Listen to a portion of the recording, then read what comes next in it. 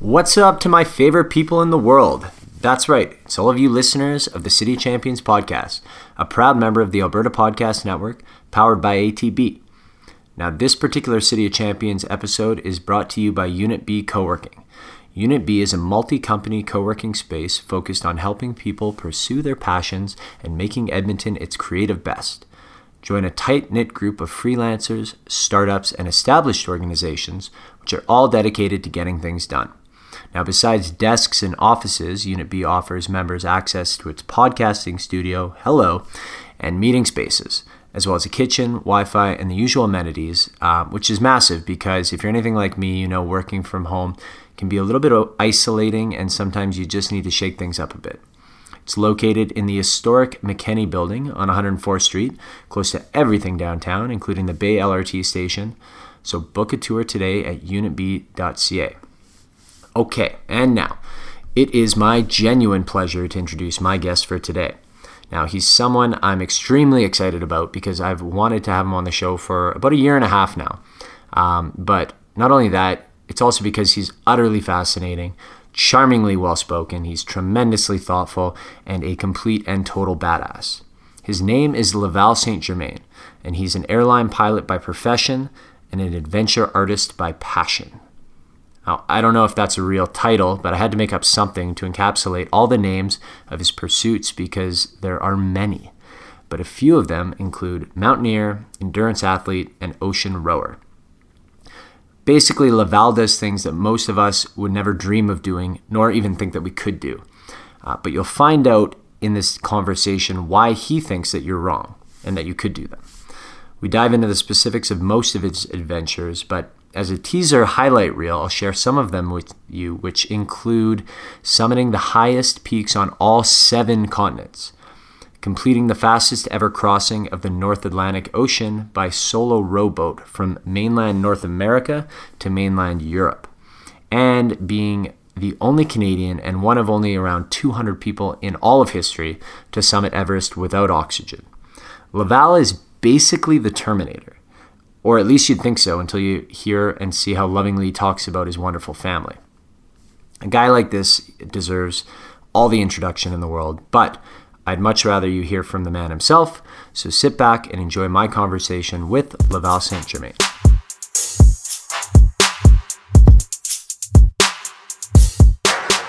Laval, thanks for joining me today. Thanks for having me, Shane. Yeah, my pleasure. You're my favorite type of guest, a guy that I've been after for, we were just talking before we started recording, a year and a half now. Mm-hmm. And I'm really glad that it has been this long because had I got you a year and a half ago, you wouldn't have then been the holder of the Seven Summit title. Is that correct? Yeah, that's right, yeah. So you got to tell us a little bit about this and how that got started. Yeah, so the 7 Summits, if people aren't familiar with them, Shane, it's the highest peak on all 7 continents. So we've got North America, South America, Africa, Europe, Asia, and Australasia. Australasia being New Zealand, Australia, the Philippines, Malaysia, Indonesia. We group them all together because the highest mountain in Australia, which is its own continent, is Mount Kosciuszko. It's pretty low. Mm-hmm. I can't remember. I just ran up in August, but I can't remember how high it is. Let's call it 3,000 to 5,000 feet, if I remember right. So we, as mountaineers, we sort of grouped them all together. And interestingly, the first person who ever did the 7 Summits was a Canadian, originally from Kimberley, BC, but now he lives north of that in the Columbia Valley, and Pat Morrow. And so he was a bit of a mentor of mine when I was growing up, and he climbed the 7 Summits using the highest mountain in Australasia, which is called Karstens Pyramid. Whereas the first person who claims they climbed it was an American named Dick Bass from Texas, who climbed Kosciuszko in Australia and claimed he did it. But the moral list is the true 7 Summits. And a bit of a tangent, but Pat Morrow has just hired me in May to do a speaking gig at an event he's at. So it's kind of strange. It's come full circle. So how many people in the world would be a part of that club? I don't know. I'm guessing it's probably a couple hundred. I don't know. Hardly any. Well, that's quite a few. Yeah. But you think of how many people have lived and are living. Like, yeah, it's nothing. Yeah, I guess so. Yeah, you're like the infinitesimal small like top percentile. Yeah, so I completed the last one, which is Antarctica. The mountain there is called Mount Vinson. It's about 16,000 feet above sea level, so it's not that high. But I did that in actually on New Year's Eve, December 31st is when I did that. That's unbelievable. Yeah. But the crazy thing about that one is that you cross country skied in for, was it like 12 days? No, it was a 2-part expedition. I was skiing from the coast of Antarctica to the South Pole. Okay. A bit of a long story there, but I had, and then the second part of the expedition was flying to the base of Mount Vinson and climbing Vinson. Oh, okay. So the ski portion of the South Pole, I lasted 12 days because I had a Norwegian sled named, the manufacturer's called Acapulco Sleds, and they sent me a sled to Chile. I'd already paid for it, and it showed up warped. I took photos of it, consulted with them, emails back and forth, and they said, we can assure you it's going to pull straight.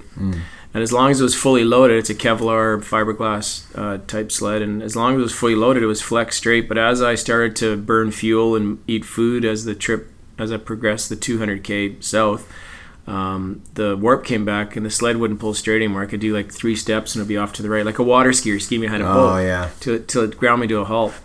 So I had to abandon that, but I'm now suing the company to reimburse me for the sled. Kidding. Yeah, because I mean, there's probably a lot of things resting on that trip. Like most of your trips, it seems like you do fundraising for, and you take donations, and you probably got sponsors that you need to have fulfillments to. Yep, yeah, and it's just disappointing, but the longer I do this, I do realize that I've been very fortunate. I haven't had that many failures, but part of success is when you play in this arena is you're going to fail, and the failures can be a lot worse than a warp sled and abandoning a solo ski to the South Pole. So it's just part of being in this arena. You are going to fail at times, and I think a lot of success is due to a lot of failure. So. Yeah, of course. Well, you're on the precipice of pushing the boundaries of human limits every time you go out there, because you're tackling some of the most intense challenges. Yeah. I am sort of stepping out of my comfort zone a lot. Yeah. When what kind of brought you to this as a younger man, Larry, a boy even? What kind of got you into the outdoorsy sort of challenging yourself, pushing the boundaries? Pretty simple. I grew up in a small town north of St. Elmo called Morinville, and my mom was from a farm just outside of Morinville, about 10 kilometers away, and I spent a lot of time on the farm, on my grandparents' farm, all summer. I'd be there every summer, and then Christmas holidays as well. And I really chalk up my experience on the farm for a lot of my best learning experiences. You learn how to treat animals. You learn how to work hard. You learn how to be, at the dinner table on time, because your German grandmother is going to, make sure you are. Wash your hands before you eat dinner. And how to treat machinery, which helps as an airline pilot for sure, or as I became an airline pilot. But I had parents my mom was really big into health and fitness, and my dad was really big into reading. So we always had a load of books around the house. This is pre-internet days, pre-electronic media, pre-social media. And so you just read, and we had a subscription to National Geographic. We had like Farley Mote books laying around. We had Hemingway books laying around. So I was always reading and dreaming about these places. And my dad was an outdoorsman in the sense that he was a canoeer, he was a hunter and a fisherman. So I was in the outdoors a lot.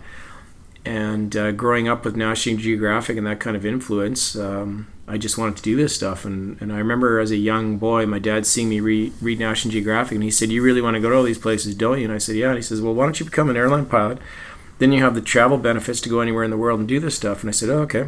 Because he had his private pilot's license. And to make a long story short, it was reading and the inspiration I got from that, and having parents that never said I couldn't do anything. Right. Do whatever you want.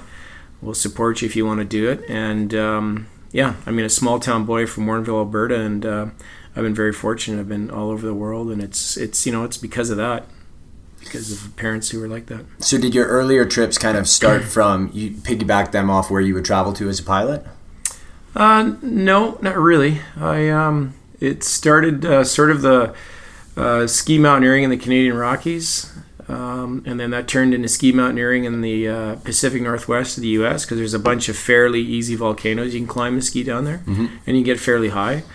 Northern California, Washington, Oregon, and then once I got my travel passes, I was flying into Central America doing things like scuba diving, and then Bolivia, mountaineering, and then eventually, next thing you know, you've climbed the highest mountain in South America, and you're going, well, wait a minute, maybe I'll go to Alaska. And it wasn't I don't really think I set my sights on the 7 summits, because in between time I was doing other mountains, the highest mountain in Mexico, highest mountain in Canada, highest mountain in Nunavut. I just love going to foreign places, and I love getting up to the high points. And you tend to see the real country that way. You tend to see the real people. You're in the remote areas, and it's so I mean, it just evolved from basically ski mountaineering here in Alberta and renting telemark skis at the University of Alberta Outdoor Center. And it was a very organic process. It wasn't like I went and took a course and off I went. I just kind of taught myself, and off I went. Lots of trial, lots of error. Something about being raised in the prairies makes you want to go the complete opposite and get up as high as mountainous as possible, right? I think the highest point around Morinville was the berm that the railway was built on. So it wasn't very high. So as a pilot, obviously you're beholden to a ton of checklists which keep you on schedule, on time, safe. Did you immediately apply that kind of focus on safety to your adventures, or do you look back and say, like, I can't believe I was this kind I've had a lot of close calls in the past, for sure, but I think I did, but I didn't realize I was doing that at the time. But now, for sure, I use the same procedural philosophy and risk management philosophy that I use in flying, and vice versa, in applying what I've learned in the mountains and on the oceans to what I do in the cockpit. But what flying really does for me is it gives me a good awareness of things like weather, physics, physiology to some degree, because of the training we get about high altitude stuff, but also just not taking any shortcuts. And I just literally came from the simulator. I just did 3 days of my annual RM. Every 6 months we get tested in the simulator and trained. And what I don't ever want to have happen is me make a mistake in one of the great ranges of the world or on the ocean and end up dead. And in aviation, if you have an accident in Canada, there's what's called the Transportation Safety Bureau that does investigation. And there's a report that comes out. It's called the TSB report, and it assigns blame and it assigns responsibility. Right. And it should, rightly so. And the vast majority of aviation accidents are caused by pilot error, human error, just like the vast majority of accidents in the backcountry are caused by human error, pilot error, if you want to put it that way. And I just don't want to report to say that I didn't check my knot, I didn't have my harness put on properly, I set up my tent in the wrong spot, I was moving across crevasse terrain unroped, and that's why I got the chop. And I don't want my family to live with that literally as my inscription on my tombstone type of thing. So I really keep that in mind, both flying and as an outdoors person. So in a situation where, say, even if you're flying or if you're out in the backcountry, and would it be chalked up to user error if the conditions stated that you shouldn't have gone forward and you still did? Would the blame rest on you, or would the blame be put on? Yeah, there are certain objective hazards that are just about impossible to protect. Or to avoid. For example, I'm talking about in the outdoors. So that would be moving across terrain that you figured was safe for when I'm talking about avalanches, for example, and the thing slides and you get it. Those are not things that are completely determinable. There is an objective hazard when doing this. Just like if you step out of the tent at a high altitude without oxygen, you don't know if you've got the genetics to do it or not. You don't know if you're gonna live. So those are things that you'd never do in aviation. Right. So there's a big divide there. I would never take chances like that in an airliner, for sure, ever. We're so controlled. We don't. There basically is no objective hazard because of the fact that we prepare for everything. We've got weather reports, wind reports. We just don't do stuff like that. You don't stick your neck out like that in aviation. But certainly as an outdoor athlete, you do. So different but similar. So obviously fitness is a huge part of enabling you to be able to do all these things. What's your average training regimen like, day to day, week to week? Every day. What did you do today?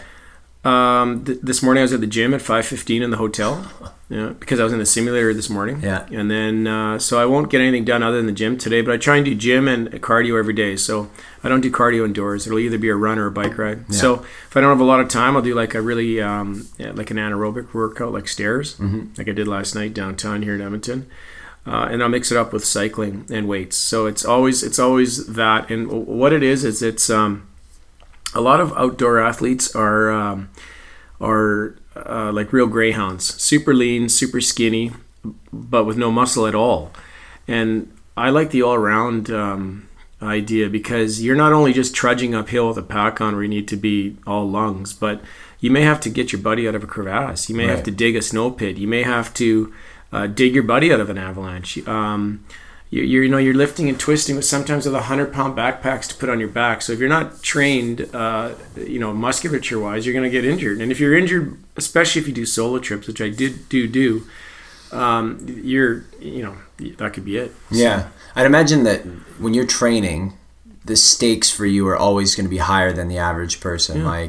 Like for me, I train. I don't have anything that I'm really particularly training for. Maybe the average bike ride, or or just an staying fit, course, or just staying fit. But you, like, every time you train, you probably think like my life could depend on this training. Yeah, especially if a trip's coming up. But having said that, don't diminish the fact that you stay fit, because what you're training for is life. Mm-hmm. And by staying fit, by eating healthy, by exercising, doing cardio, doing weights, that type of thing, you're training for something far more important, and that is a long health span. Mm-hmm. Maybe not a lifespan, but a health span where you can go and not have that, excuse the term, but circling the drain as you get older, right? For 10 years. Yeah. You live with intent, you live healthy, and you've done the work so that you can have the longest possible lifespan. But yeah, I mean, when I'm training for a particular thing, so for example, the ocean row, and I rowed from Canada to France, I sort of started to focus. I didn't do any rowing inside. I can't stand indoor cardio. So I did weights that would simulate the type of muscles I need for rowing. Right. But then on a trip of that length, you get kind of fit while you're out there in the water as well. But I needed the all-around fitness. So core, legs, arms, all that stuff. How strict are you with your diet? I'm strict, yeah. I one day a week we'll sort of let ourselves eat what we want, and that generally for my wife and I, that would mean carbs, like some bread. Mm-hmm. But I try and stay away from carbs. Really? Yeah. So you're just high protein, fat diet all the time? Yeah, unless I'm on a like I just did a 1,200K bike ride up in the Arctic a couple weeks ago, and for that one I ate everything. I've tried to go keto on some sort of really high output activities, and it doesn't work for me. So when I'm in a situation like for that one, I was 8 to 11 hours a day on a bike, from temperatures from -24 to +8. And I was eating like all the standard stuff you'd eat, 10 years ago, before everybody was on this low carb thing. That was like chocolate bars, Snicker bars, bread. I even had, believe it or not, which I'd never ever do, I even had a pop. What? Yeah. So, where'd you even get a pop up there? Did you bring it with you? Somebody stopped on the side of the road. They offered me Bannock and ginger ale. That's unbelievable. Yeah. So it depends where I am and what's going on. But yeah, you have to. You've got to have the right fuel for sure. Well, I guess biking's kind of different than a running or like even a cross country skiing or a hiking, because you're not getting probably as cramped as much because you're in a sitting position. So just your legs are going nonstop. Mm-hmm. I read about your bike trip up north, and it was really cool. latest one. Yeah. It was so it was from Yellowknife to, I'm gonna forget the name of the town. Norman Wells, right? Yeah. It was really cool to read about how people would just stop and give you food and help you out. Yeah, I've got a soft spot for Northerners for sure. One of the coldest places in the world, yet some of the warmest people. Absolutely, they can take the chill away just by how warm they are. And I mean, I've ridden up there before. The coldest temperature I've ever had doing anything has been -46. That was one day as a kid growing up in Edmonton, -46. On Denali, North America's highest mountain, -46. And then cycling once up in the Yukon and the Northwest Territories in the wintertime. But this trip, it wasn't cold. Like -24, -22, like I said, was sort of the coldest temperatures. But I came in one night -20 to a little village called Bichoko. I just knocked on somebody's door, middle of the night, sweaty, ice like all over me, and I said, listen, is there any place to stay? I had a tent, but generally in a village you can find a place to stay. Mm-hmm. And this lady's talking on the phone. She's got 2 little kids are walking around, running around. She's on the phone with her neighbor, I guess, and she said, "Oh, my friend Victoria says you can stay at her house. So I rode about 500 Without a question, meters. Victoria hadn't even seen you. Waves me in, and there's her 4 kids, her first cousin who lived there as well, and there's a mattress in the spare room. Make yourself at home. So I mean, the hospitality up there is incredible. Yeah. How do you keep track of all the people that you meet along the way? Well, I used to keep a paper journal. In this trip, I just started taking pictures and then using my phone, using the audio portion of my phone. Like I'd record it, say this is who I met, and I would taking selfies with people that were helping me out. Yeah. And it's really funny to look back on that and for sure and see them. Yeah. Have you given thought to writing a book about all these experiences at some point? I think if I do something interesting, I will. Yeah, eventually. Yeah. Wow, way to make the rest of us feel like shit. There's a few more things I want to do. So I mean, I haven't had any. I mean, I could write about some of my outdoor experiences, and then obviously the tragedy of losing our oldest son almost 5 years ago. But both of those things aren't tremendously unique.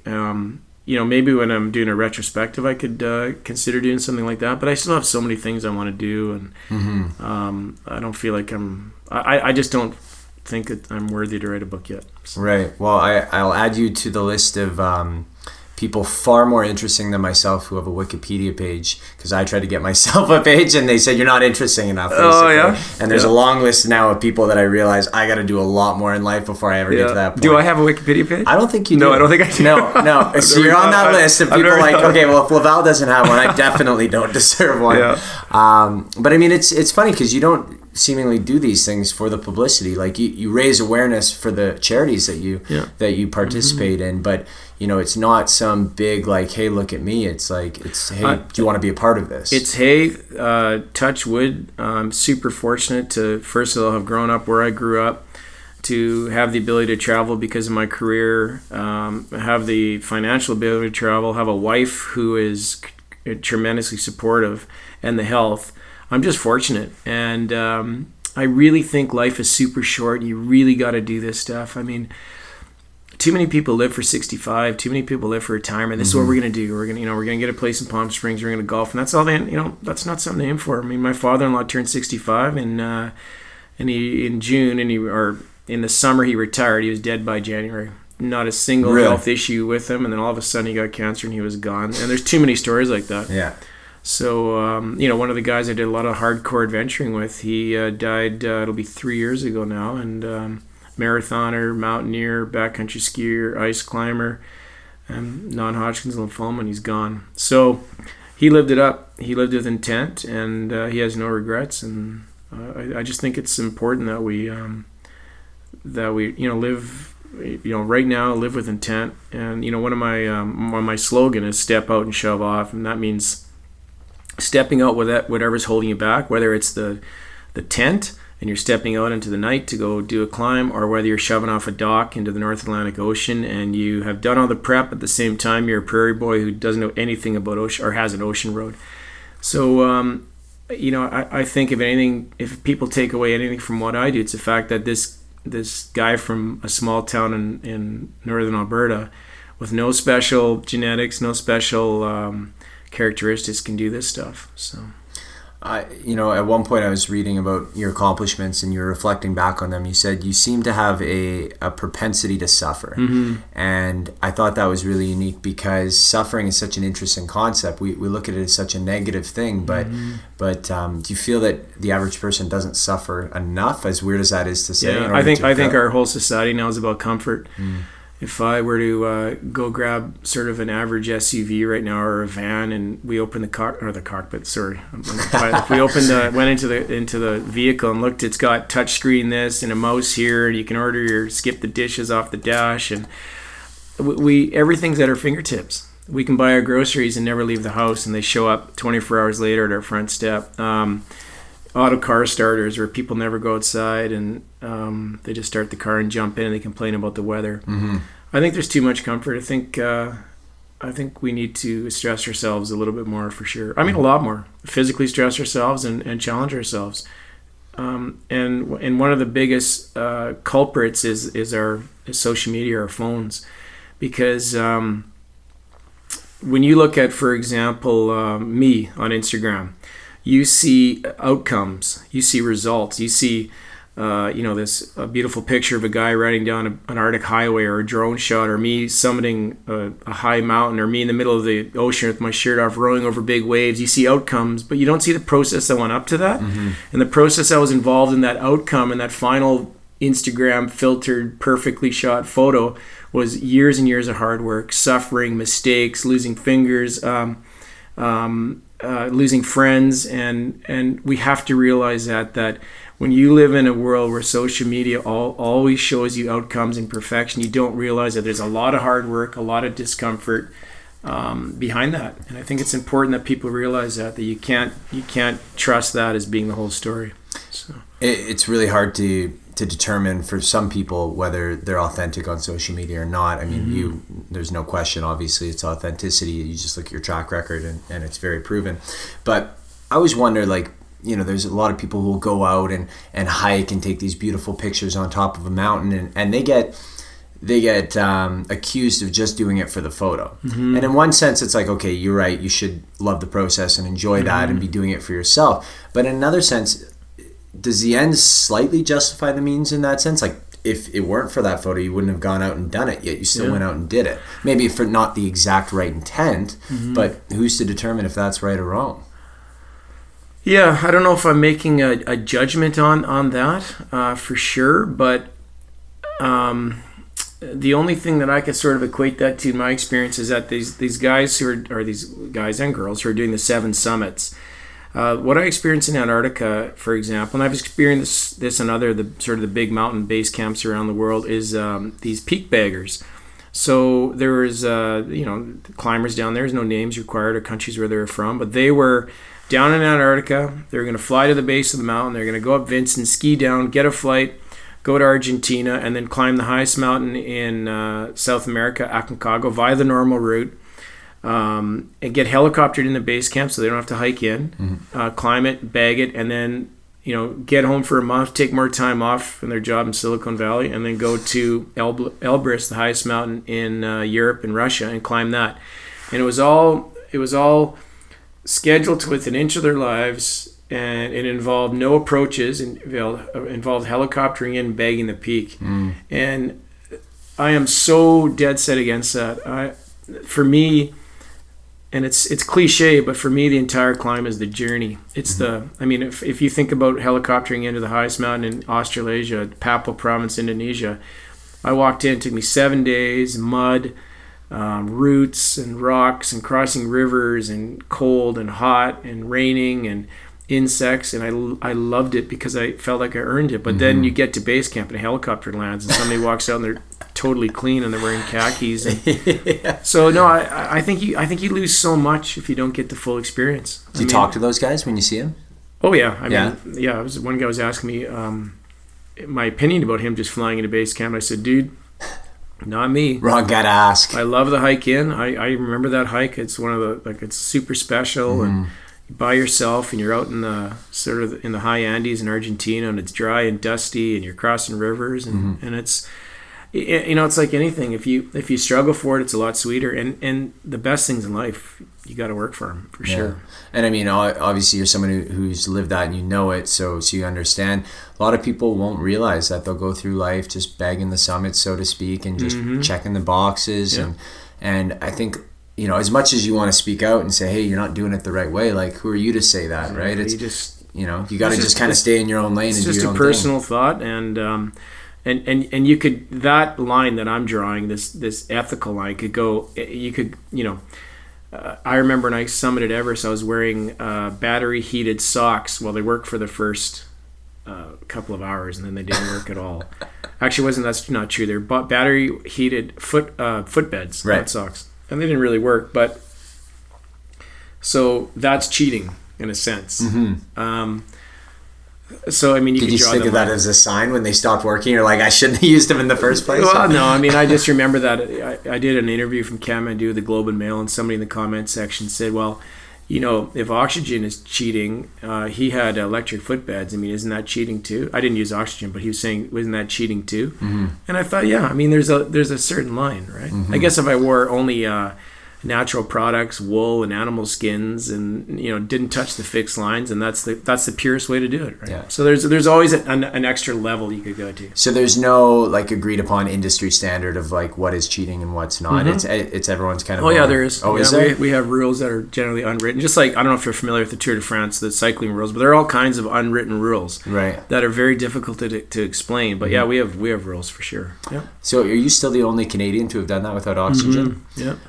And you mentioned earlier that there's just a genetic predisposition to being able to do that, to operate at high altitudes. Did you find that out before you got to Everest? No. I had, I was having a really strong expedition. I trained super hard. I trained hard in Tibet while I was in Tibet. Even at base camp, I'd go off in the distance. I'd be doing push-ups and sit-ups, and I'd be going up all the local peaks. And all the local peaks around there are higher than the highest mountain in North America. This is high country. Right. And I was feeling super strong, to the point that my Western teammates would be betting other teams that I'd beat their Sherpas up to camp when we left at the same time. And that was Sherpas. Yeah. So I was just, everything was just clicking. It was like, you get that flow, you're an athlete where you flow. I was just flowing. And yeah, when I left high camp, I was very confident, but I still knew that I was stepping out into the hardest physiological night of my life for sure. I knew that stuff was going to happen, and all it takes is a blood vessel blown in your eye, your head, and you're dead, right? So I knew I was stepping out. I felt like I was doing a spacewalk. I knew I had to get back to that tent. Yeah, I can imagine that feeling of isolation in some of these trips is just tremendous. Like, if you decide you need to pull the chute, like, you're days away, minimum in some cases, of getting anywhere. Like, what really stuck to me is when you're describing the cross-country skiing you just recently did in December, and you said it was like so snowy that it was like swimming in a cold glass of milk. Yeah. And like, couldn't see anything. That's like that. I don't understand how that's not so overwhelming that you just like freeze up. I guess because you have. But you know what? If you haven't experienced something, I find this interesting. People seem to always be amazed by. I'm not saying by me, but by these types of stories, and that is that if you stop and pause for a second, that there's 7.5 billion of us, and we live in every single environment, every single geography, every single barely livable space on Earth. We can suffer, we can handle it. Sure, I'm a big roughy-tufty adventurer who rode across the ocean alone, but at the same time, I always say this, there were Syrian women and Libyan women that were jumping in little rubber rafts and floating across the Mediterranean to Italy. And Greece, and with their kids. So, if you're prepared for it, you've got the right equipment, it's not that big a deal. But people have to realize that, with all due respect to all of our fellow human beings, we are the cockroaches of the world. We can do, we live everywhere, so we can adapt. And people don't realize that. And right now, if I just put my jacket on when we came down here, but when you're prepared for something, when your mindset is such, getting on a bike at -40 and pedaling is not that bad if you're dressed for it. Right. Yeah. But if you and I had to go catch a bus right now at -40, I'd be freezing. Yeah. Right? Yeah. So the mindset is huge. The mindset is huge. Huge. In advance of these trips, like, do you have like a mental, other than like your practical, like physical checklist of gear and food and stuff, do you have a mental checklist? Do you have a way of sort of psyching yourself up and focusing on the objective? Yeah, probably. But I think I get that way back. Like, I get that way back early in the process. So right now I'm putting together a trip. I'm not going to talk about it yet because it's so early. But you already start to visualize. You can visualize the terrain. You can visualize the feeling as you summit. In this case, it's a mountain. You can through experience. I know what it's going to be like. And that really helps. But I've never really pondered if I have any type of mindset training inadvertently that I do or subconsciously. I think I've got a certain level of confidence from being able to do this. And I think that really helps. I've got a lot of experience, and experience comes from failures. Experience comes from mistakes, right? Yeah. So I think I can, I'm confident in that sense. I don't go out there thinking I'm always going to get it done, but if I've done the training and I've done the preparation and the equipment holds up, there's really no reason that you shouldn't be able to, and the weather, depending on what you're doing. Right. Yeah. You're 50 now. Have you noticed the body declining at all? No, I just noticed I train harder now. Yeah, fair enough. Yeah. Well, there's that interesting sort of like reverse graph of like experience. You get better and better with experience, but you know the body goes up and then it comes back down. So I'm interested where that cross section is. Like, you know, I think it starts. I think for me as an outdoor, actually this isn't true. As an outdoor athlete, especially if you're doing like Himalayan stuff and, you know, big expeditions, I think you're sort of in your prime in your early to mid 40s. Mm-hmm. You've got that experience if you've been training your whole life. Yeah. If you're not, you know, it doesn't apply. But if you've been, you know, actively involved in these type of pursuits your whole life, then your experience level and your fitness and your ability to suffer and your ability to be smart about your training all coincide. Mm-hmm. Sort of like the Chris Chelios sweet spot, right? And then, well, he was 49. which he was in for like 9 years. And then, at 50, the only thing it does is that, first of all, I can't believe I'm over 40, because I remember turning 40 going, how the hell did this happen? Right. And then 10 years later, now I'm 50. And you just go, this is the first time in my life where I go, maybe I got to do even more shit and get it done quicker, because I know that there's the time is ticking. Right. And I don't know how hard you can go as hard as I'm going at 60 or 65. Yeah. And so, but that's always there. That pressure is always hanging over me. So it always has. And my mom remembers me turning 8 and crying because I didn't want to get any older. So maybe the smart way to approach it is tackle all the hardest stuff now, and then as the body declines, you can tackle like the stuff that you didn't cross off the list on the way. I just hope I just hope I have some stuff that's not too hard in the future. I got to think about that. Yeah, like the hard stuff. Yeah, like you must have, like, are you gonna start free climbing next? You know, like I don't have enough fingers. Oh, yeah. Sorry, you lost 3 in Everest. Yeah, that's wild. Yeah. And did you know right away that they were there gone? Was 3 hours at a high camp. They were frozen, and then once they're frozen, there's nothing you can do about it. So then I got back to Calgary and had them amputated. But there's nothing you can do about it. It's a mistake. Yeah, like that's one thing I also like to talk about is the fact that people go, oh, it must have been so cold. I'm like, listen, I grew up in Edmonton. I bet you it was minus 25 or minus 27 on Summit Day, which is not even a cold day here, really. When I grew up, we had a lot of cold days in Edmonton. Mm-hmm. We'd line up for the bar in our jean jackets at minus 27. And your dad was probably lined up at some of the same bars. I was going to say, the girls here in skirts, too. That's right. And high heels. So. Yeah, and acid wash. Yeah, but tough breed out here. So for a lot of foreigners on the mountain, they thought it was so cold. And I'm like, what are you talking about? But I had what's called a Jumar, and it's an ascender. It slides up the rope and doesn't slide back. Mm-hmm. And it had a small opening in it, and I had big down-filled Himalayan mitts on, and it wasn't made for these big mitts. So when I shoved my hand through the opening, it compressed the down around my right hand, around my fingers. Mm-hmm. So it was a pilot error once again. I froze my fingers. I had the wrong gear. That's unbelievable. So because it was cold. Right. So because I was going to ask, why would 3 have only frozen, not the other? Because of the way 7? you're gripping the. Yeah. So that makes probably sense. gripping it like this the whole time, and In all these adventures and these monumental challenges, what percentage would you allocate to mental versus physical for you? Ooh, I don't know. It's a tough one. Most of it's mental for sure. Mm-hmm. Yeah.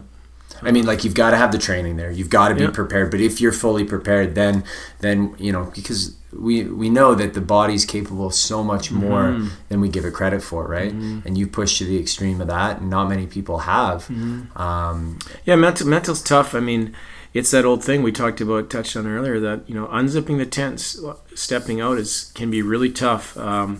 You're behind 0.5 millimeter of nylon or Gore-Tex or Pertex, and it's incredible what a difference that makes. You get some sunshine through there, even at minus 40, and you can just be down to like a wool undershirt, and you've got a sleeping bag in there. You got your stove, you got water, you got your sat phone, you got your GPS.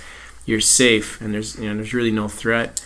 But to unzip that tent and go through that 0.5 millimeter of fabric, it can take a lot. And I've seen people who couldn't do it, or they've made up an excuse and they've gone back down. So pulling down that zipper, pulling up that zipper, depending on your tent model, is mentally can be extremely tough. And then for me, one of the hardest things when it comes to my outdoor stuff was shoving off the dock in Halifax. That was really my comfort zone. When I sat there and thought it came out to 5,500 kilometers of ocean. by myself out there, big storms in the North Atlantic, ships almost running me over. I knew this was all going to happen, and to shove off that dock, it was. I can still remember it very clearly, that feeling. Just there was 2 guys that helped me. They shoved off the dock, and there's a video of me putting the oar in the water for the first oar stroke to cross. And that was mentally was tough, and it's but it's like anything. Once you start, you get that mission momentum going, and you start. But it's hard to start sometimes. Yeah, and just to see land slowly disappear over the horizon. Yeah, and it takes a couple days for it to disappear. Yeah. And that must have been tough after 2 days, still seeing where you just came from and knowing you got way farther than that to go. Seeing the lights of Canada disappear, and you're in for a couple of hard months at sea. Yeah, that's tough, but I think anything you start can be difficult. I mean, I'm just like anybody else. I wake up in the morning at 5 a.m. to go to the gym, and I'm like, you start to make up these excuses, like, I'll do it later, I'll do it. But once you get going, it's fine. Yeah. Right? Getting on your bike early morning to ride your bike to work at, minus 20, it's tough. But once you get going, I think that's the most difficult thing is getting started. And once you get started, then you roll with it. The momentum builds up, and you just deal with things as they come along. And one thing I've used since I've read Chris Hadfield's book, An Astronaut's Guide to Life on Earth, is every time you have a problem, you just work the problem. Just work it. Right. So when I was up north just recently, my last little trip, and I did that 1,200K bike ride, I was going through mud. The mud was freezing at night, and I had to chip it off like it was like concrete on the bike. And I had a flat tire, like covered in mud, frozen to the bike. I couldn't even get the tire off. Everything was just a disaster. And I just kind of laughed and said, just work the problem. You got to figure it out. You don't have a choice. Yeah. So there's no use getting mad and kicking your bike and moaning and bitching about it. Just work the problem. And I think that's really important, that you just, as challenges confront you in life, you just work it. You just don't sit there whinge and moan about it. Figure it out. Keep moving forward. Yeah, and to try and not be in a rush, because it seems like when you're pressured to complete something on time, or if you're just trying to get through as fast as possible, that's when you struggle the most. You're just like, you start thinking like, I'm gonna be late. You see that in a cockpit all the time. I mean, that's my bread and butter. I mean, slow is efficient is fast, right? Right. And I can see, like, just today during the simulator session, I was rushing through a checklist that I've done.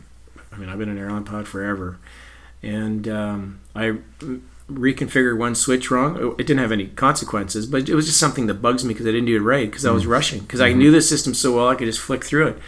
And you can really see it if you want to see how distractions can get people. You watch an airline crew when they're dealing with emergencies and other things are coming up, and you just have to learn how to prioritize and what to deal with first, and just keep working the biggest problem. Right. And then, just like Hadfield says in his book, you're always thinking, what can kill me next? And you're just trying to avoid that the whole time. Right. So. Yeah, it makes total sense. But those are hard things to understand or comprehend or practice until you've lived it. Yeah, you can read it, you can watch it. It gets back to the struggle. Yeah. It's, constantly putting yourself through challenges, through struggling, prepares you for what the unknown thing that happens next is, right? And it's been really valuable to me and the family since we lost our son, because that's something that it's so incredibly painful and even difficult to talk about. But at the same time, the way we dealt with it is we were very deliberate. It was I sat for 15 minutes after I got the call from the RCMP before I told my wife, and I just started running a checklist. Okay, what do I got to do? How are we going to do this? And you just we just sort of stuck to a plan, and we with intent said we're going to come out of this healthy. We'll do whatever we need to do to come out of this healthy as a family and as a couple, and we've done it. Touch wood.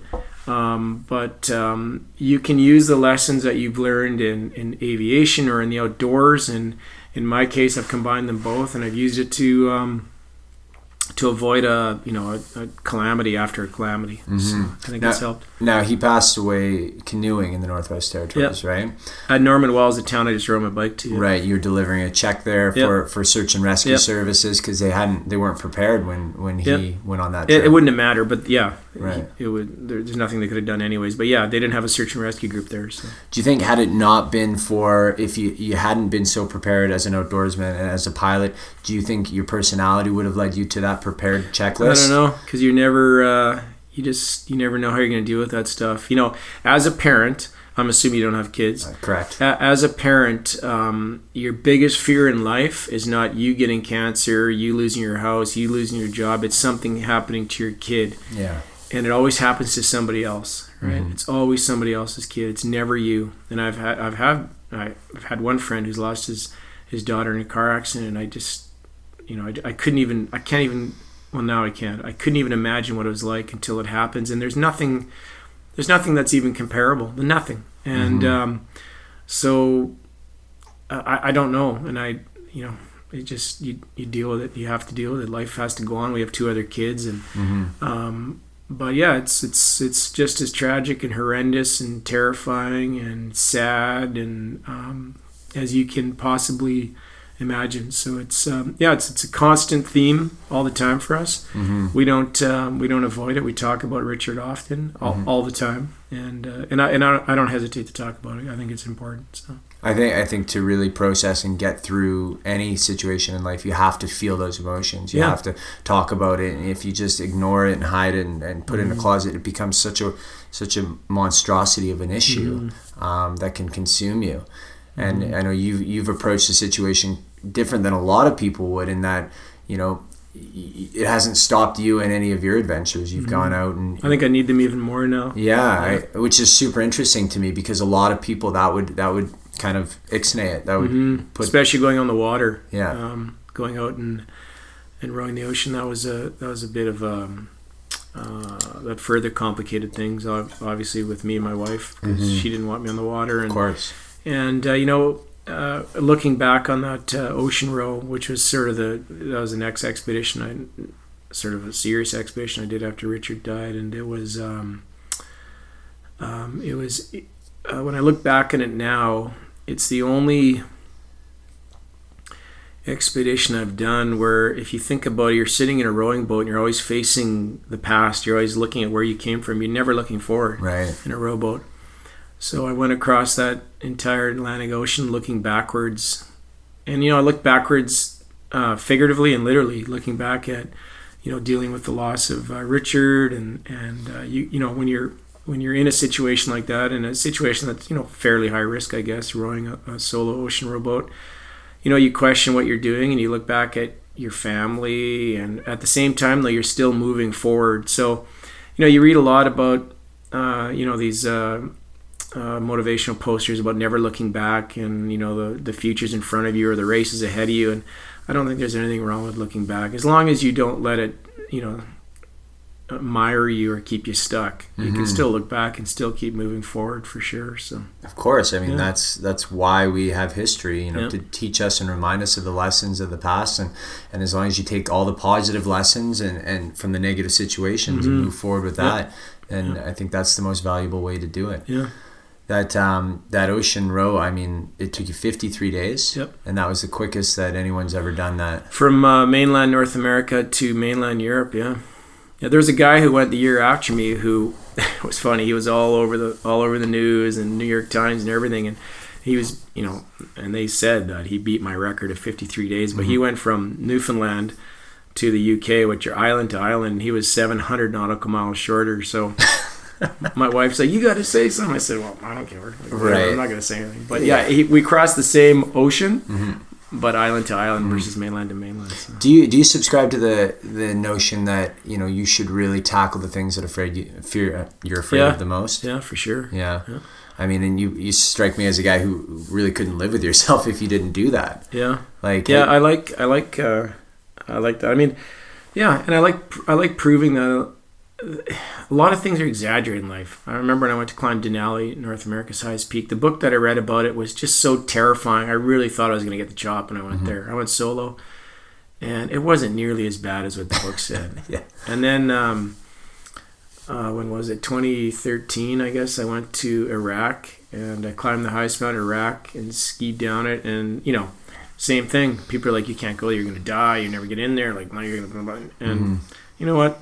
And I've been to Iran climbing too, and I really think that people, this is what I don't like to do, is exaggerate.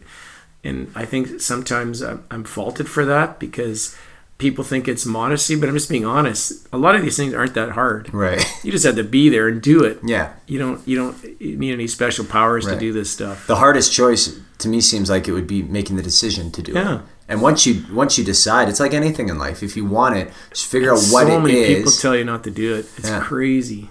I mean, my poor mom. But everybody tells you not to do these things. You and then you come back and you've had the trip of your lifetime. So Has there been anything that you've conceived of or been aware of in terms of an expedition that you haven't tackled yet because it's too dangerous or just can't get in? I'm trying to cross the largest sand desert in the world called the Rub al Khali, the Empty Quarter, Saudi Arabia. But as you know, Saudi Arabia is fighting with Yemen right now, right? And this area borders Yemen, and you just can't get in there. It's closed to anybody. Okay. So that's outside circumstances. There's been nothing that you yourself have been too afraid to tackle this point? Oh, well, I'll let you know if I think of something that I want to do. That I'm not saying that I'm super courageous or brave at all, but just the stuff I've done. I guess what I do is I bite off. I think what I can handle. So I haven't focused on something yet where I'm laying in my room at night sucking my thumb, worried about it. I don't think I would. Yeah. Like I'm focusing on something that I think I can handle. Right. Yeah, which sense. Might be a little bit broader than some people because of my experiences, right? So, right. Yeah. The expectations of something that you're about to encounter must be huge. I mean, like you said, these people wrote about this Denali summit that was, and you thought it was going to be way harder than it was. Is that always the case, or have you ever come across a case where someone's really undersold something and you get to it and you go, you said that was easy. Yeah, I guess so, but I tend to think that what I've read generally is that Canadians generally, I think it's because of an innate modesty that we have, kind of tell it like it is. And I don't want to stereotype all Americans at all, but it seems to me that there's something in the culture, or something in the I don't know, maybe it's the zeitgeist there where they tend to, at least in the books I've read, tend to exaggerate sometimes. And the Brits are usually pretty good. Some of their polar stuff is... I would say some of their more modern polar stuff is exaggerated in some senses, but that could be because of the fact they don't live in a cold country. Right. So somebody writing a paragraph about minus 30 being really cold and windy would not make sense to somebody from Edmonton. Right. But somebody from Essex would think that's hell on earth. Yeah. So you know what I mean? It's all relative. Yeah. So it depends what you're talking about, I guess. Yeah, we were just in northern England, and it was like 11 degrees and raining, and they're like, oh, it's cold here, just be prepared. I'm like, we're coming from Edmonton, it's currently minus 25. They're like, oh, you'll be fine then. And we had a cold winter here. So like when you get to this level of accomplishment that you are in terms of tackling these things, who are guys that you look to, or girls, for motivation? Are there other people out there that you really admire, sort of, or are you kind of at the top of your own list in terms of accomplishments? No, not at all. I've got imposter syndrome all the time. Every time I knock off one of these things and I do it, I'm like, how did I do this, or what am I doing here? Right. I was at a Calgary Opera, had an Everest, or there's an Everest Opera that came to Calgary, and I was on a panel with the first Canadian climb Everest, Laurie Skreslet, the first North American woman, Sharon Wood, to climb Everest, and me, and I was like, what am I doing with these people? How did I get here? When the curtain goes up, sometimes I'm still that boy from Warrenville, so I don't think that at all. But it's going to sound crazy, but I've got a lot of admiration for my wife. What she does. She's an entrepreneur. She's got multiple businesses. She owns a murder mystery company. She's got 2 big daycare centers. She's building a 3rd. She's been able to come out healthy after losing a child, which is, there's nothing worse that a woman can go through, and still raise 2 kids, and we have a beautiful house. So if she ever listens to this, she's gonna be a little surprised, but I really admire her and look up to her for that. So that's one person. When it comes to sort of the adventure world, I mean, there's a very well-known in my world Norwegian adventurer called Borge Usland. He's sort of like he'd be like the Wayne Gretzky of Arctic stuff and Antarctic stuff, and he's still going strong, and he's in his late 50s, maybe he's 60 now. Pat Morrow I mentioned. Mm-hmm. Pat Morrow, the first person and the first Canadian ever climbed the 7 summits. So I really look up to him. Yeah, there's all kinds in that realm for sure. Yeah, do you see people do things and you're like, oh, I bet you I could do that too, or all the time. I could do that, but I could take it a step farther because I'm pointing at a phone for people listening, obviously, but because of that, you can see what's going on and you go, oh man. Because what you're doing is you're always thinking of the next. I call them projects. You're just thinking about the next project, and you always want to improve and get bigger and better, right? Yeah, you just want to do stuff that is. I like doing different stuff, going to different places, and I don't want to just be a mountaineer. I don't want to just be an ocean rower. I don't want to just be an endurance athlete. I like the whole thing. And one of my focuses now is my 17-year-old boy. He's getting his pilot's license. He's about to graduate from high school, and I've got a lot of adventures I want to do with him and. I want to make sure I set him off on the aviation thing as safe and as professionally as possible. So that's a project in itself, right? Yeah. With all my focus on it. So is he going to start coming on trips with you more and more now that he's almost done high school? And... Yeah, he is done high school this June. So we do ski mountaineering trips. We've gone climbing together. Him and I have and his older sister. We summited Fuji in the winter and skied down it. Which is pretty cool. Little stuff like that. And, That's wild. We've canoed in the Arctic. We've ridden our bikes to Jasper from Calgary. We've ridden, we've done bike tours and there's all kinds of stuff to do. You said your wife struggled with the rowing trip. How do your kids deal with you going they're out funny. on these trips? I've got a good video of my son testing the boat in England, and the guy who built the boat is interviewing him. And he says, so what does your dad think about, or what do you think about your dad rowing across the Atlantic? And Eric says, it's kind of random. He just came downstairs it's kind of random since he doesn't actually row. He just came downstairs one day and said, I think I'm going to row across the Atlantic. And the guy starts laughing. So it's like, it would be like you growing up with an NHL father, is that's not that unusual for you. Right, just dad being dad, right? Just dad. So they don't, it doesn't even faze them. They don't even. It doesn't even register. I say, hey, I'm going to Antarctica for 2 months, and they're like, oh, cool, sounds like fun, Dad. Is there any sketchy parts? And that's it. Like, tell us the worst case scenario, and then everything else is good. Yeah, right? like that bike ride in the Arctic. Where are you going? I'm going to ride my bike from Yellowknife to Norman Wells. Oh, okay, well, sounds cool. Have fun. Like, they don't even know. Yeah, they've never known anything else, right? And then along the way, like, you've got sat phones. So do you call them every few days, or do you reserve in that Antarctica? Well, no, just in the more isolated places that you go to. I will very rarely ever call, but you can satellite text. Oh, okay. Yeah. So how's it going? Did you fly today? Yeah. How was school? Yeah. Talk to my wife, whatever. But it's funny when you think that being in a family where your dad's out on these strange trips or your husband's out on these strange trips, that the whole focus would be like watching my GPS position. And you know what? I think it's just like I've gone to work and they don't even know where I am. I'll call them, hey, I'd made it. And, I remember once coming back from Iran. I was climbing in Iran and I got back to Frankfurt or London and I called my wife and I said, hey, I made it. She goes, oh, good. And I could tell that she didn't know where I was. Yeah. And I said, you don't know where I was? She goes, yes, I do. I said, really? What continent? Yeah. And there's a big long pause and she goes, Africa. I said, no, I was not in Africa. One more chance. She had no idea. Yeah. I said, so if I would have gone missing in Iran, what would you tell Foreign Affairs? Yeah. She goes, I don't know. You made it. Check his social media. Yeah. No, this is before social media. So. Do they ever bust your balls? Like, hey, how come you didn't do it quicker? What took you so long? Oh, yeah. If so I remember, like when I did a lot of adventure racing, if I wasn't in first or second, my wife would be like, "What's going on? Are you injured?" Like, yeah. So she pushes me hard. Have you ever heard of a guy named Ross Edgley from the UK?